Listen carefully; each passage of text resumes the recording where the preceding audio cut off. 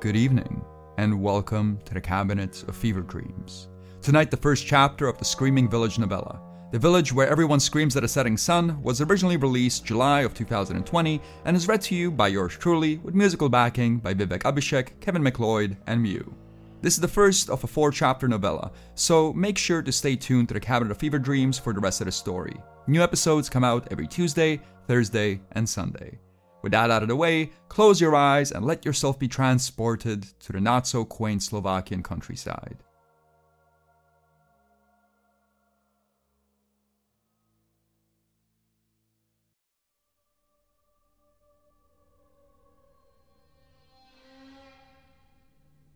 Not a lot of people know this, but up until the 1800s it wasn't uncommon for wealthy travelers to blindfold themselves when crossing mountain ranges.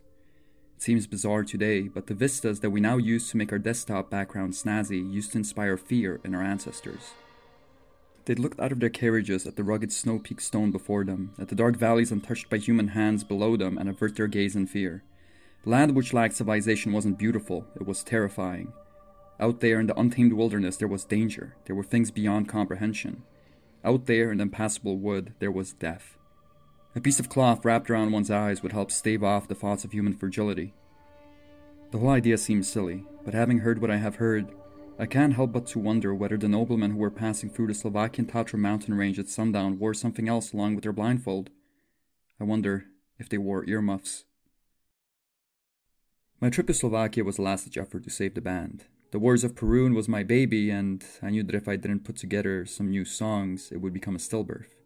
I had hoped that by escaping the constant rustling of Prague's subway system and the mysterious smell of dog food that lingered around my neighborhood, I would manage to unlock some magical creative energy. Lyric ideas that could fill entire albums hung from the trees in the forests of our eastern neighbors. I figured all that I had to do was to disconnect from the internet and go pick the luscious inspiration fruit. I was wrong. Even though Slovakia is completely landlocked, the mountain lodge that I ended up booking smelled pervasively of fish. The lodge also happened to be the closest thing to a village pub in the area, so every day from noon until sunrise the walls shook with palanca-fueled singing sessions. The part of the advertisement that mentioned a tranquil rural location was also misleading. Whilst the Goral Inn was, indeed, located in the middle of nowhere, it was also located next to a major road that led through the middle of nowhere. The Tatra mountain vista which I had come to see was constantly surrounded by the fog of Polish truck drivers.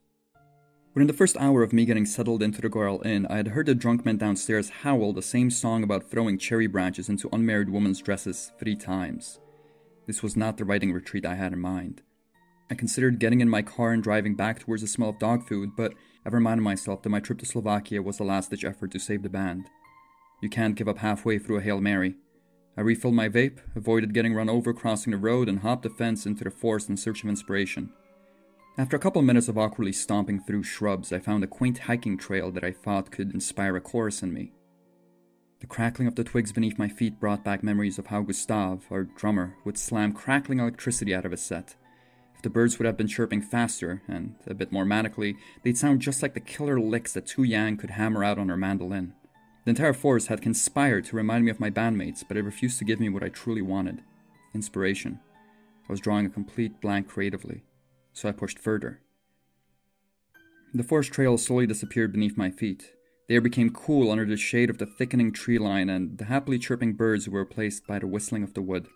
I just kept on walking, leaving a thick cloud of strawberry cheesecake vape smoke behind me. I knew that somewhere in the forest there was a muse that would help me spin gold into my notes app. All I had to do was find her. Instead, I found someone else. A pale girl passed out on a bit of moss.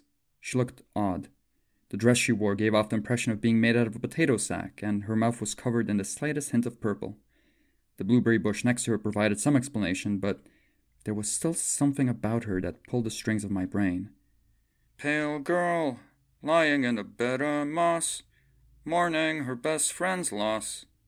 As soon as the words manifested in my head, I could see Tu Yang rolling her eyes. The warriors of Perun deserved better than cryptic single-syllable rhymes. I could do better. I just needed to try harder. I took another puff of my vape and tried to come up with something more creative.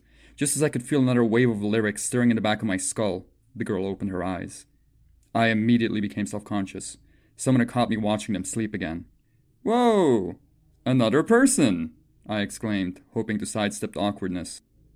She brushed aside the cloud of smoke and stared at my vape. "Wanna hit? Strawberry cheesecake." I tried to make my offer as casual as I could, but the smoke choked back in my throat. She waited for my coughing fit to die down before she answered. "No, thank you." The girl replied in a hoarse voice. "Your loss," I said, and took another, less embarrassing, puff of my vape. The girl's eyes bulged as they darted around my body. It was as if I was the first human she had ever seen, as if the mere existence of a vape was some work of science fiction. For a split second I was worried that I had stumbled into some strange cult reject, but when she started to stare at my hat, my mind eased. Strange clothes, pale skin, bad at social cues, and as interested in my cool snapback? I figured the chances of me bumping into a graphic designer, even in the middle of a forest, were still higher than the chances of me bumping into an escaped lunatic. Gustave had been complaining about how our logo looked more like a bearded man sitting on a dog rather than a pagan god riding his steed into battle. As much as I hated to admit it, I was partial to agree. Plans to leave Slovakia with something more than just lyrics started to brew in my head. "Man, it's so nice here without any emails or IMs, right? It's like we're living in a completely different world," I said, trying to establish some camaraderie before moving on to logo design. She just stared back at me, fascinated by my hat. "Which lodge you staying at?" I asked. "You wouldn't have heard of it," she said. I noted her hipster response as more evidence for the graphic designer theory. Cool, I said, puffing on my vape for morale. "I'm chillin' at the Goral Inn. Came out here for 2 weeks just to, kinda get away from stuff. I'm a songwriter. Well, I think of myself more as a poet, but whatever. It's just a label. Figured a bit of forest would help me write some really earthy stuff. There's not enough nature in modern life, You make music?" Her eyes lit up. The high and mighty angle was working. I doubled down. "I make art," I said, reaching for my phone. "I'd show you, but... Oh shit. There's a signal here." 1 bar. A tiny sliver of nothing in a desert, but still better than actual nothing. I pulled up a video from one of our performances and played it. The girl stood entirely too close to me. I could have sworn she was smelling me, but I didn't care. Even though the pixelated video was buffering every 2 seconds, it brought back high-definition memories. I was back at that dingy dungeon bar, rocking out and tasting a flavor of reality that they don't keep stocked on the shelves. The warriors of Perun stood in front of a wild crowd like preachers delivering an ecstatic sermon to a devoted flock. I needed to be there again. I couldn't let the band die because of my writer's block. That's when I heard it. It started off as a low rumble. I even ignored it for a second, mistaking it for an echo of distant thunder. But the sky was clear and red in the setting sun. This was not thunder. "Do you hear that?" I asked, pausing the video. There was a low, creeping dread in the noise. I could feel it in the back of my neck. "Hear what?" The girl blinked. "That," I said. The noise had gained a gurgling quality. As dark and elemental as the tone sounded, it shook with human error.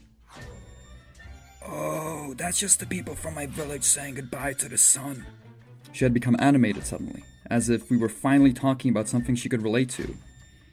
"Hey, do you know why people scream at the sun?" "What the hell are you talking about?" I yelled past the growing noise. There was a screeching mania to the screams. It was as if whatever mass of bodies was producing the sound was in wildly different emotional states. Sadness, anger, joy, every possible palette of a scream mixed together into one horrid yell. And the girl didn't seem to find anything odd about that. She was no graphic designer. "They're saying goodbye to the sun. The people from my village do it every sunset. I don't know why, but..." This is some culty shit. I am so out. I couldn't contain my fear. The wails have gotten so loud that the goddamn trees were shaking. Whatever that screaming was, I wanted to get as far away from it as possible. But as I started to break into a sprint, even with the deafening screams in my ear, another voice cut through. "Merde, Robert! You have to promote the band!" Gustave used the end of his cigarette to light up a new one. He had just seen me talk to 2 girls at a bar without mentioning the Warriors of Perun. He wasn't happy. "Without likes and shares, we are dead! You must promote every chance you get." I froze. The world around me was shaking with the howls of some demented ritual, but I had a duty to fulfill. Pleasure meeting ya. If you want to hear more of my music, look up the Warriors of Perun on Spotify. Check us a like on Facebook too." As soon as I got the words out of my mouth, I broke into a sprint. Gustave would have been proud. I don't know when I stopped hearing the screaming. The adrenaline was coursing through my veins with such fervor that the only thing that I could clearly hear in my ears was my heartbeat. As frightened as I was, however, I was still able to make my way back to the Goral Inn without a second thought. I have no sense of direction. I was just lucky. I went back to my room and meditated in hopes of breaking into some force-inspired trance that would fill my head with poetic rhymes, but the echoes of the screams cut through any semblance of calm that my mind would allow. All I could think about were the red, raw voice cords of the people who screamed at the setting sun. As discomforting as the idea was, there was something about it that reached out to me, something that begged to be explored. I tried to deny its pull. I tried to think about anything other than the screaming, but I couldn't. Outside, occasional headlights would pierce through the impossible darkness of the forest. The unexplainable smell of fish wafted around the room as if it were the ghost of a misguided sailor. Below me, the drunk men sang. Oi, Anichka, do not go into the wood. Some secrets are not to be understood. Oi, Anichka, they scream at the setting sun. If you hear them, just pull up your skirts and run. I froze. The moonshine-soaked crowd downstairs was singing about a village where everyone screams at the setting sun. The song was a solemn plea, a warning of a mysterious community that did not mean well and was best left alone. The message was simple: stay away. We had just finished playing a show in a bar where the walls were wet with sweat and testosterone. As soon as I got off stage, I became another face in a crowd of burly beards, but Tu Yan had developed a small harem of suitors. See, that's why people are so into incest porn, she told her followers as they bought her more shots. It's not that people want to sleep with their brother and sister, it's just that it's taboo. People always levitate towards things that are forbidden. Downstairs, the air was thick with the fog of smoke. The black, feather-tipped caps that the Gorals wore were cocked at a drunken angle. Their white shirts carried the signs of spillage and cigarette burns. A couple of hand axes, way too sharp to be at a drinking establishment, lay propped up against the bar. I ordered a shot of palenka and kept my vape out of sight to fit in. The alcohol scratched its way down my throat and started kindling a fire in my belly. I wanted to ask for a glass of water, but I asked for something else instead. I heard you guys were singing a song about a village where people scream at the setting sun. Is that a real place? The balding bartender with the dirty towel around his neck simply laughed as he poured me another shot. Some questions are simply not meant to be asked. I tried to pry him for more information, but he wouldn't budge. Instead, he just kept on pouring me more shots of that devil water. I tried to talk to the other men in the pub to gain more information about the mysterious village that they sang about, but they all responded with the same words. Some questions are simply not meant to be asked. Even my attempts to get him to form the song about the village again fell flat. The chorus was less interested in singing about the eldritch mysteries that hid in the depths of the valley and more interested in singing about throwing cherry branches at unmarried girls. With each rejection came a shot. With each shot, my tongue became less cooperative in asking questions. I passed out as soon as I hit my bed. Faint traces of stars shone through the treetops, but they were simply specks of dust in the all-encompassing darkness. Beneath my feet, branches cracked like fresh snow. I was lost, in the dark, and alone. Light wind brushed through the silhouettes of trees I could not see. I tried to focus on the snapping of the twigs beneath my feet, to find some semblance of calm in the disorienting darkness through which I was traveling, but my frantic mind did not allow for tranquility. I wasn't the only one walking through the woods. I stopped. The crackle of the forest path behind me didn't. I was being followed. The blackness behind me shimmered. Outlines of trees and bushes slowly started to materialize from behind a dim, red light. A chorus of screams echoed through the woods. The shrubbery started to shake at the low tenor of the wails.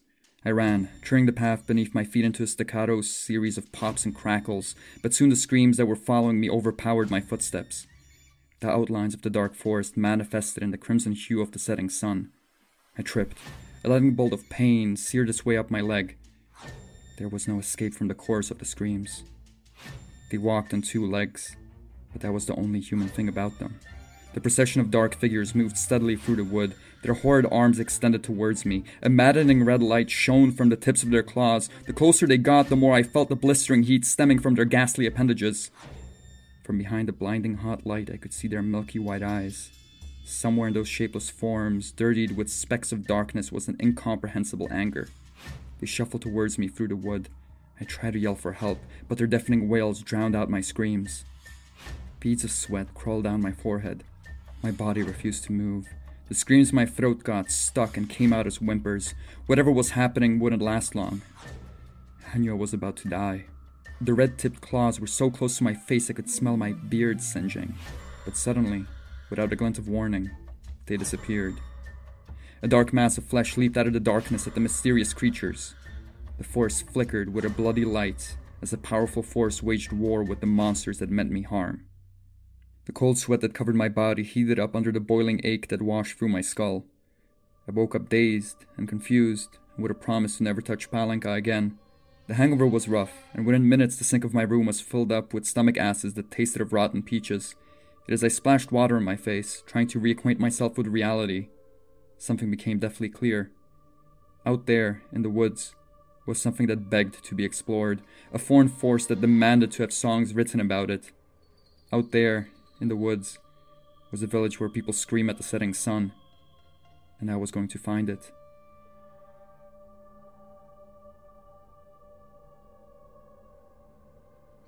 The Cabinet of Fever Dreams is written and produced by Mike Jesus Langer and is brought to you by patrons such as Moo, Serafina L, Lucky J. Horton, Alan Rawl, Kus, Bob Kondirk, and Chicken Mixer. If you'd like to join these fine people in supporting the show and get early access to episodes along with a bunch of bonus content, drop by patreon.com/MikeJLanger. And so concludes this episode of The Cabinet of Fever Dreams. Make sure to drop by on Sunday for the second chapter of the Screaming Village novella.